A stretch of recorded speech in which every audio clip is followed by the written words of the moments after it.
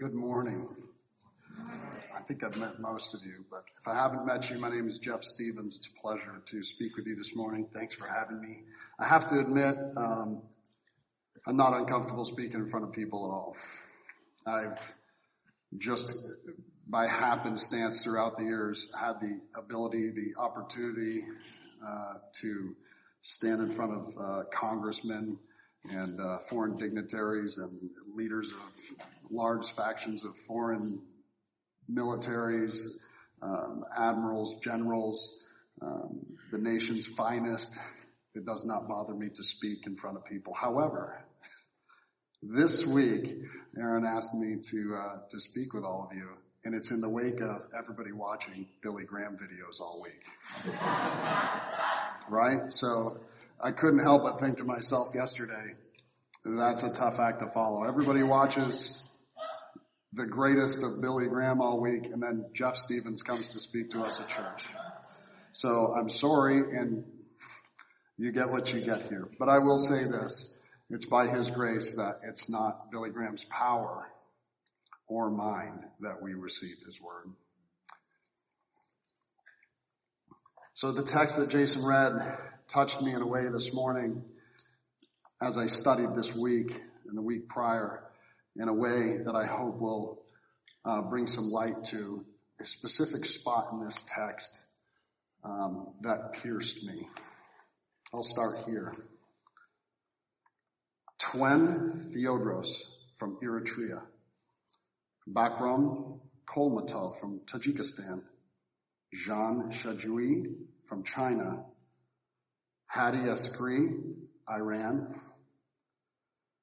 Oba Michael Haimanot from Eritrea, Musi Izaz, Eritrea, Zhao Weiling, China, Cheng Hongpen, China, Yang Hua, China, Ibrahim Firaz Zui, Iran, La Chenren, China, Imran Ghafoor, Pakistan, Asia Bibi, Pakistan, Ali Yamiti, China, Dr. Kiflu Gabra Meskel, Eritrea, Kidane Weldau, Eritrea.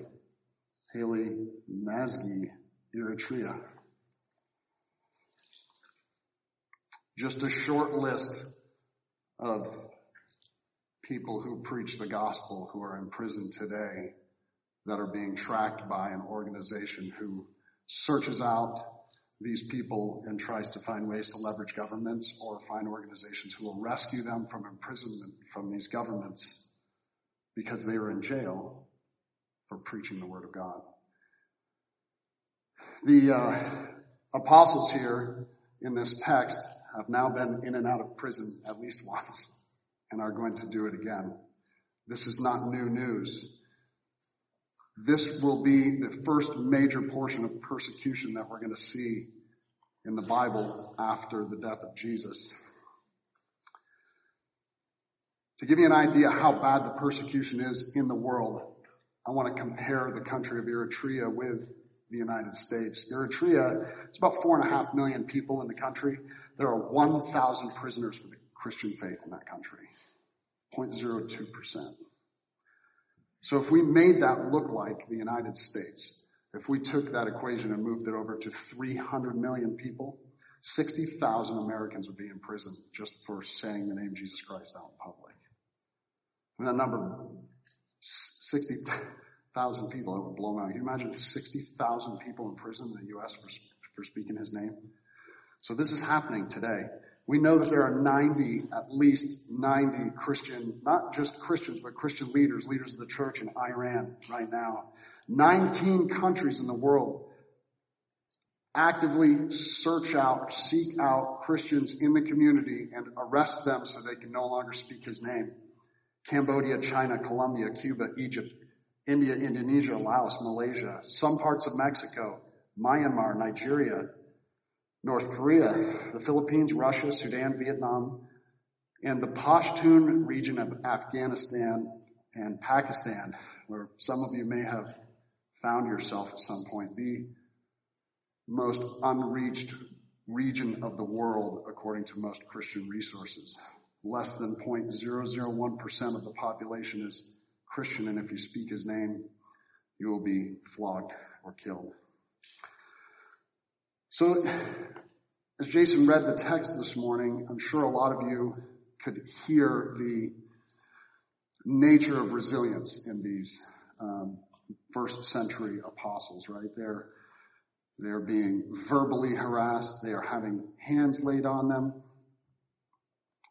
But they want to continue to go out and serve their Lord. They want to continue to go out and speak the name of Jesus. So I think there's definitely a message of resilience in this.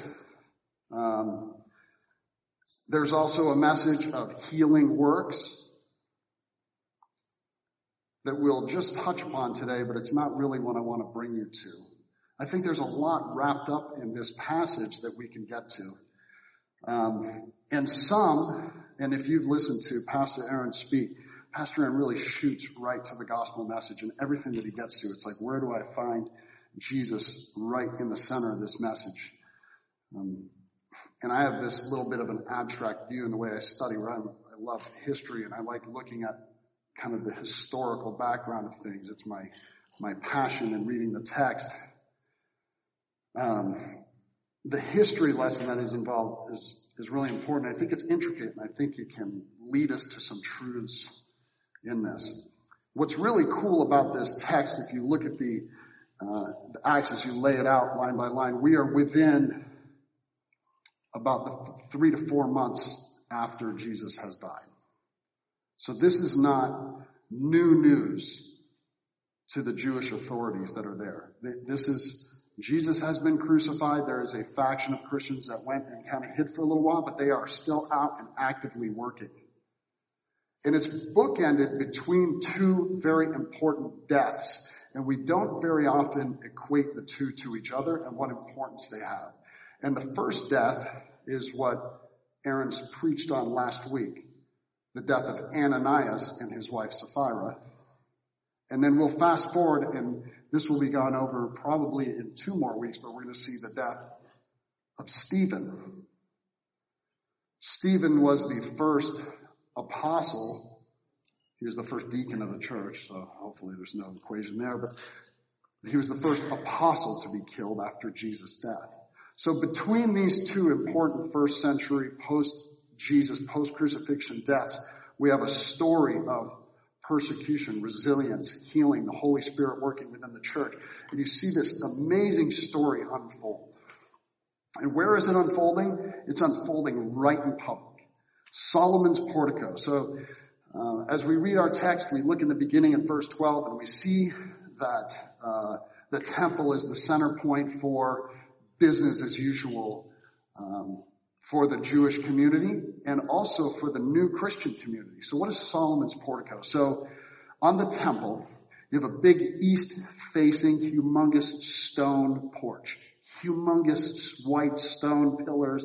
It is, I can't remember what the dimensions were, but this thing it's gigantuan. You basically look all out over the east of Jerusalem, down over the hills, and you could see it sitting up high, and the people would gather there. And they wouldn't just gather there to hang out. This is like downtown Southern Pines on a first Friday.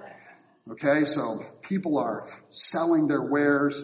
It's questionable, but it may be where Jesus went into the courts, and he flipped the tables to for the people who were selling sacrifices, right? Everybody is familiar with that story. Jesus got upset with people because of what they were doing in front of his Father's house. So imagine this spot being just full of people meeting, and they get up in the morning and you brush your teeth and you go out to meet your friends. It's there at Solomon's portico. This is a busy, busy place. Well, the apostles are there in the midst of it, preaching. Now, just behind them is the temple. It's holy, right? The Jewish people who have not accepted Christ, this is an extremely holy place. So it's an offense to the Jews. It's also an offense to everybody else who's not Jewish or Christian, who is coming up, who doesn't like the street preacher. They are stirring the pot. The people are not enjoying this very much. So there's a lot of people coming to visit because they're not just preaching, they are healing people by the masses. And if you picked up on this in the text, Peter isn't just bringing people in and saying, do you accept Jesus? Do you want to be healed? Do you want to be saved? Literally, people are dragging the sick and the dying out in the street into where the portico is. And as he walks by, his shadow passes over them and they are healed. That is amazing. This is the first time we see healings that take place in this manner. I think you could build a whole sermon over healings and miraculous works out of this passage. Although not the direction we're going to go, what I think you should see out of this is this important truth. The Holy Spirit empowers people to do work to glorify Him in specific ways at specific times in His timing for His glory. We see Jesus in the apostles' healing. When we move over into Pentecost, we see tongues. As we move forward, we're seeing a different type of miraculous healing. We're seeing that the Holy Spirit doesn't work our way. He works His way, knowing that there is a specific need for the people there. They needed to see that the apostles had power in His name. So as they preached, I'm sure there were people there that did not appreciate this, to include the Jewish people. The Holy Spirit wanted those people to see they have my blessing. They're there for me in a big, big way. And this is why His shadow alone was able to heal. Now, the Jewish authorities come and they arrest them. Like, no, this is not going to happen. And they're going to put them in jail. They laid hands on them and put them in jail, though, which I think it's funny that they bring that point up, because I can't imagine that they would just walk up and go, hey guys, you should really stop. And they go, no, we're not going to stop. You're going to have to throw us in jail.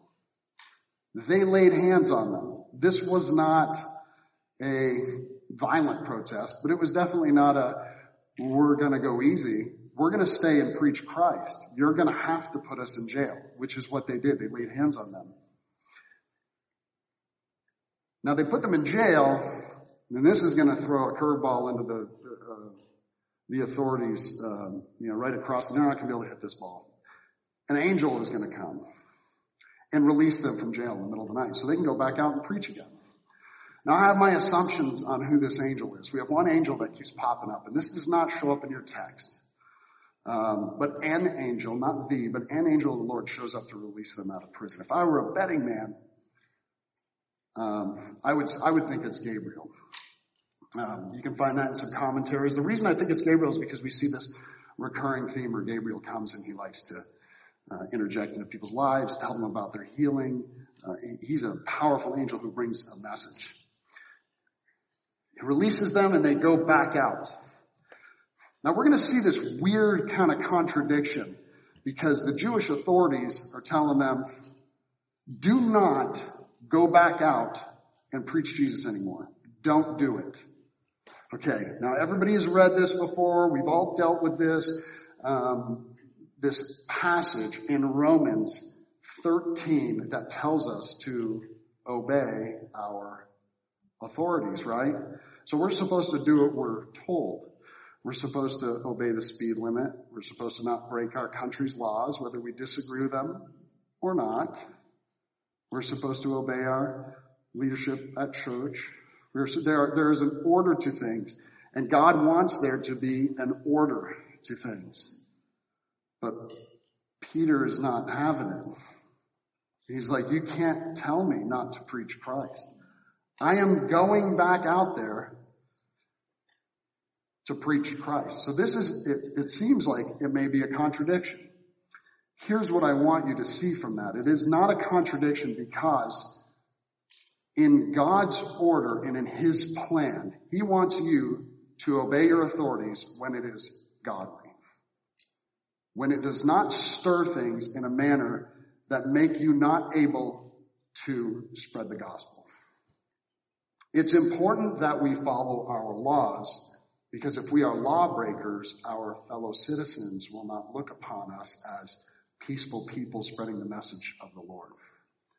But it is also important that no matter what we do in our lives, no matter what the authorities say, we bring Christ first, even if we're at risk of being put in prison. I want to talk to you a little bit about the council that's been put together for these guys. This council that's going to come and face our apostles that have now been in prison twice, who were told by the angel, don't just go back to the portico, but go into the temple and teach. This council is getting pretty upset. They realize now that these men are not just so bold as our theme would suggest for our church and for the book of Acts, that they would just preach Jesus outside, but to follow this angel's orders, go into the temple and preach. Now they have crossed into holy ground to preach Jesus. They are teaching who Christ is in the midst of where the Jews believe God sits. The Sanhedrin, these are the people that would come up against them. So who are the Sanhedrin? So the Sanhedrin are a council. They're like a political authority.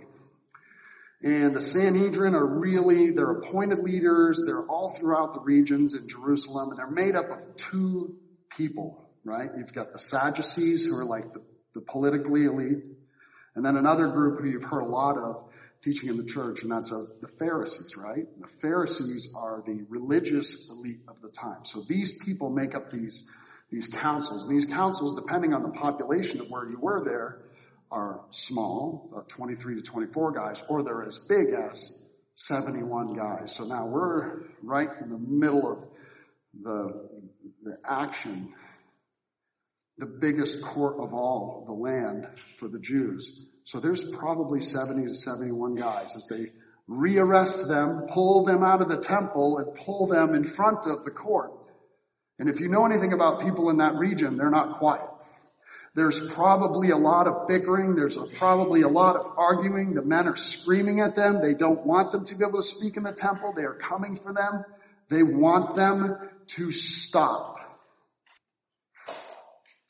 Verse 33 in your text, if you will just look at that for me, if your Bible's still open, look at that text. This is what I believe is the important message that we extrapolate from this.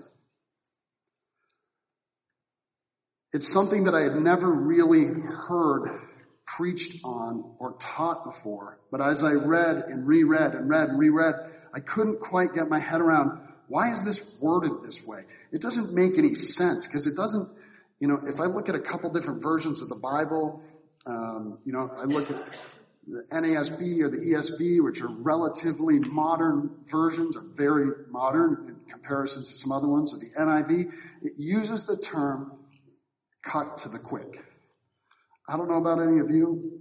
I do not use that term in my daily life. Hey, you've really offended me. You have cut me to the quick. You try it this week. See if people look at you funny, right? Because it's just not something we use. So how did we get the translators to use the original language? And then why couldn't they just put this in a really simple way that led us to understand that they were really mad at the apostles? And here's why I think they couldn't do it. The word in Greek that they were using is a word diaprio. Diaprio. It's a Greek word. And it means to cut something with a saw all the way through. It means for the heart to be ripped in two or split down the center. And I got to thinking, well, that's pretty crazy. I mean, really? These guys' hearts were ripped in two because they were preaching? Well, there's two other spots that we see cut to quick in our text. Not in this specific one, but we're going to see in Acts 2:37 and then in 7:54. And it's used pretty much the same exact way. The word of God is being spoken and people are torn apart because of the word of God. Their hearts literally come apart, are sawed in two. And as I read this, I couldn't help but think, well, isn't this kind of like what happens when our heart is worked on by the Holy Spirit? Is it not our heart that he comes for? Is it not Ezekiel that said that the Lord will replace our heart? Take it out. You have a heart of stone. And replace it with a softer heart, right? And then as we look in Romans 2:29, we are taught about circumcision of the heart. And if you know anything about circumcision, there is some cutting involved. So if that's the work that the Lord does in the heart, is to reach into you and cut your heart, that his word has so much power that it can make it through your flesh, your bones, into an organ that you absolutely need to live, that pumps the blood through your body, that his words alone have this power to reach in and do surgical work on your heart, then this is the important verse out of all this text. Because the word that is being spoken, that to some softens them, to some circumcises their heart and changes their lives forever for him, well, to others, it tears it in two and it angers them. You see, it wasn't the healing, it wasn't Peter's shadow, it wasn't the fact that they were speaking in the portico where everybody else was. It was God's word that was angering them. It was God's word alone that cut them to the quick. Gamaliel, here's where we see these bookends become very important. As Jason read earlier this morning, you probably picked up on the council that comes together. They've now been arrested 3 times. Once in our text last week we read. 2 times now, arrested in the portico, sent in, released by the angel, back into prison, and now they are sitting in front of a council by Gamaliel. So who's Gamaliel? Well, Gamaliel is part of the Sanhedrin, so he's part of this big council, and he's a Pharisee. So that means he's a religious guy, right? He's probably got a lot to say. He's a senior member of the council. He's very religious. He probably knows much of the Torah by heart. He speaks very affluently to his peers on the council as to all things religious. He's going to make an important decision here for our apostle friends. He reminds them of 2 other people that came up and had small uprisings that he relates to Jesus and his apostles. Now these other 2 guys are kind of insignificant. They came up, they led a small false ministry, and they disappear into history. What he didn't want is to stir up something and make it harder for the Jewish people. We've already killed Jesus. He was astutely aware that Jesus had been killed and probably sat on that council as well. But he tells his council members, look, this will probably just die. It'll just go away. Let them just go and do their thing. Don't preach Jesus. Get out of here and it'll all go away. Well, we all know that that's not going to happen because what do the apostles do? They go right back out there and they preach Christ. Here's the important thing about Gamaliel. Gamaliel's a teacher as well, religiously. So he was a teacher to a very important person that we see in history, and that's Saul of Tarsus, who becomes Paul. Paul oversaw the death of Stephen, the other bookend. So we see the bookend of our Lord killing Ananias and Sapphira, bookended with the death of Stephen, who was overseen by Paul, or Saul of Tarsus, whose predecessor is Gamaliel, who sits on the council here. So this whole story is just tied together with the Holy Spirit working through it the whole time so that we can see Peter be this first martyr and is going to speak boldly through the church for their endurance in him. Here's what I think is something we should take home.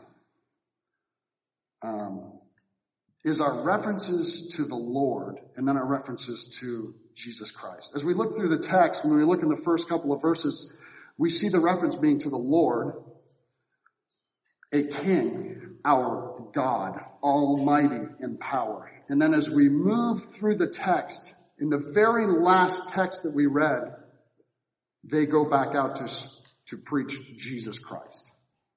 So we see kingship, and then we see the Savior or the vessel at both ends within our bookends.